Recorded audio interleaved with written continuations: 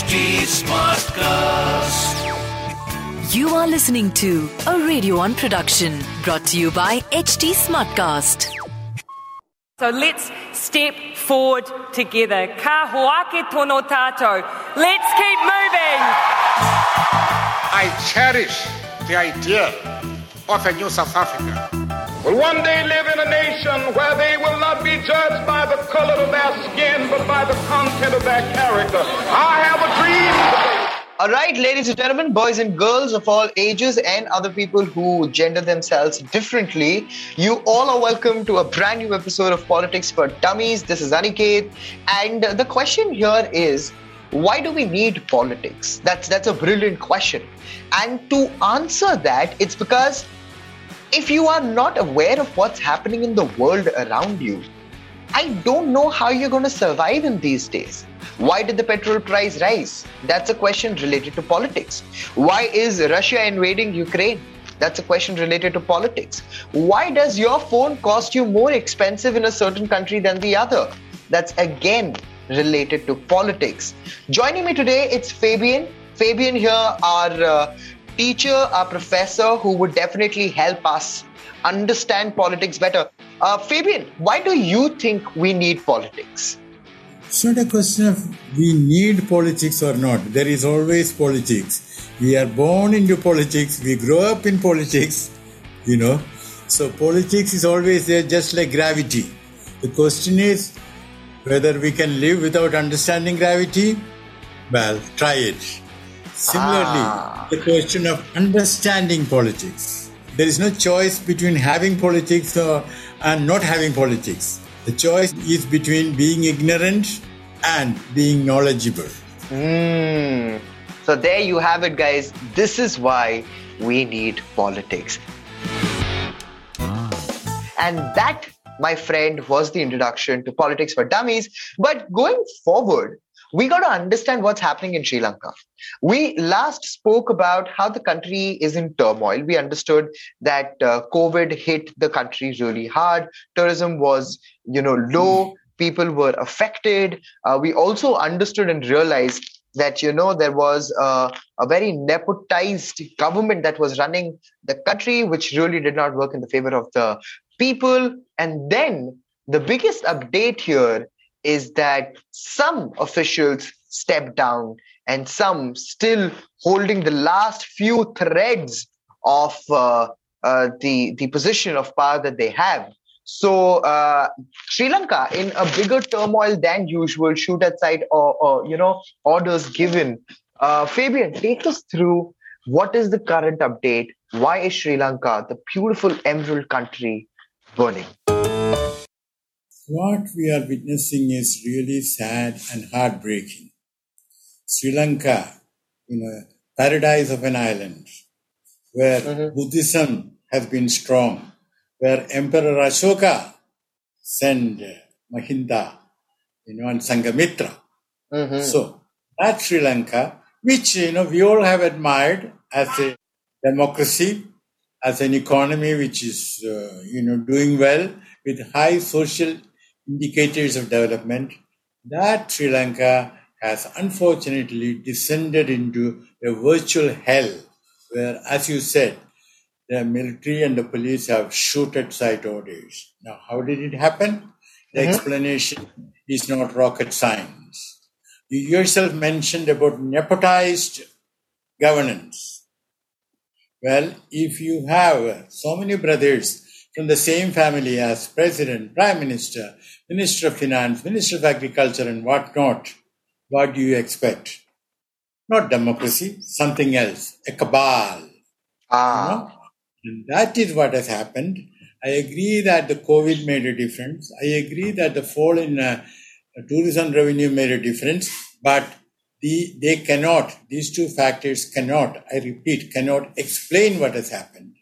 What explains what has happened is what you mentioned, bad governance. And now coming to what has happened recently, the Prime Minister has resigned and he has fled Sri Lanka.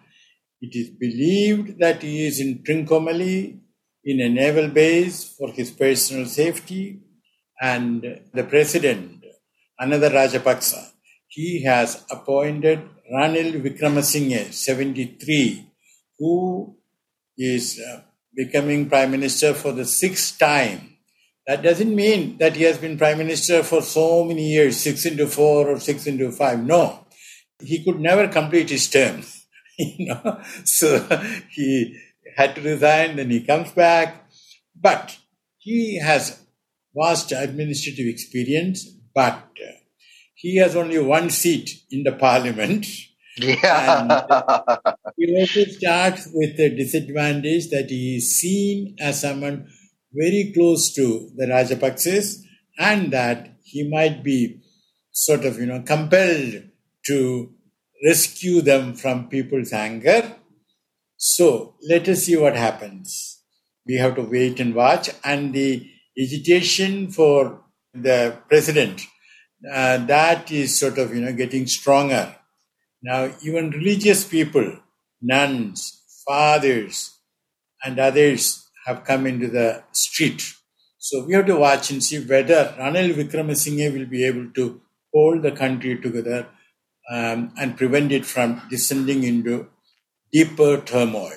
All right. So there it is. This is what the state of Sri Lanka is. We discussed long ago, can, countries come forward and help? Yes, of course, countries came forward and helped. Can this situation be resolved? And Fabian said, yes, if people just saw the leaders in position of power come forward and apologize, then maybe there would be a little difference. That too happened. But at this point of time, in a very subjective manner, of course, politics is not subjective. It's objective, where you observe and comment on the situation. And most of the time, it's almost literally the same everywhere, every place. But a very personal opinion here, Fabian. Do you think that Sri Lanka could go back to its glory days? Sri Lanka could, see a better going forward, because the anger that people have. Do you think that this anger will be sustained and Sri Lanka now will become a ghetto place? Or Sri Lanka would be civil enough and just vent it out once and then go back to being the happy, hospitable place that it was earlier? I do not want to predict, but it is my sincere hope and prayer that tranquility will be restored in that island, and that Sri Lanka will get out of this nightmare. But if you recall, I had said in one of our interventions that it was for President Rajapaksa to say, I am sorry. Yeah. I will not exercise my presidential powers, and I am going to appoint a new cabinet consisting of representatives of all the political parties plus eminent persons. And one of the eminent persons will be my prime minister. He has not done that. That is why people are still asking him to get out. Fair enough. Okay, that's about it, man. That's about it. And I sincerely hope that in the next couple of years, Sri Lanka opens its borders and not be hostile, but be hospitable to the whole world the way it was, the beautiful emerald country that it is. And I think, we could go ahead and enjoy the tranquility that Sri Lanka had to offer earlier. Fabian, I think this was it for today's episode. We'll definitely catch each other up soon. We're meeting after a very long time in the studio, so that would be really exciting next week. Just a heads up, you'll see a lot of pictures of Fabian and I coming up on your timelines.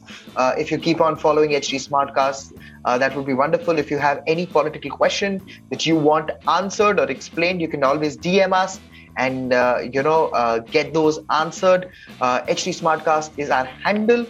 This is Aniket on Politics for Dummies, alongside my professor, my friend, and now my colleague Fabian. We'll definitely see you all soon. Fabian, thank you so much. Thank you, Aniket. You are a good philosopher, friend, and guide. This was a Radio 1 production brought to you by HT Smartcast. HT Smartcast.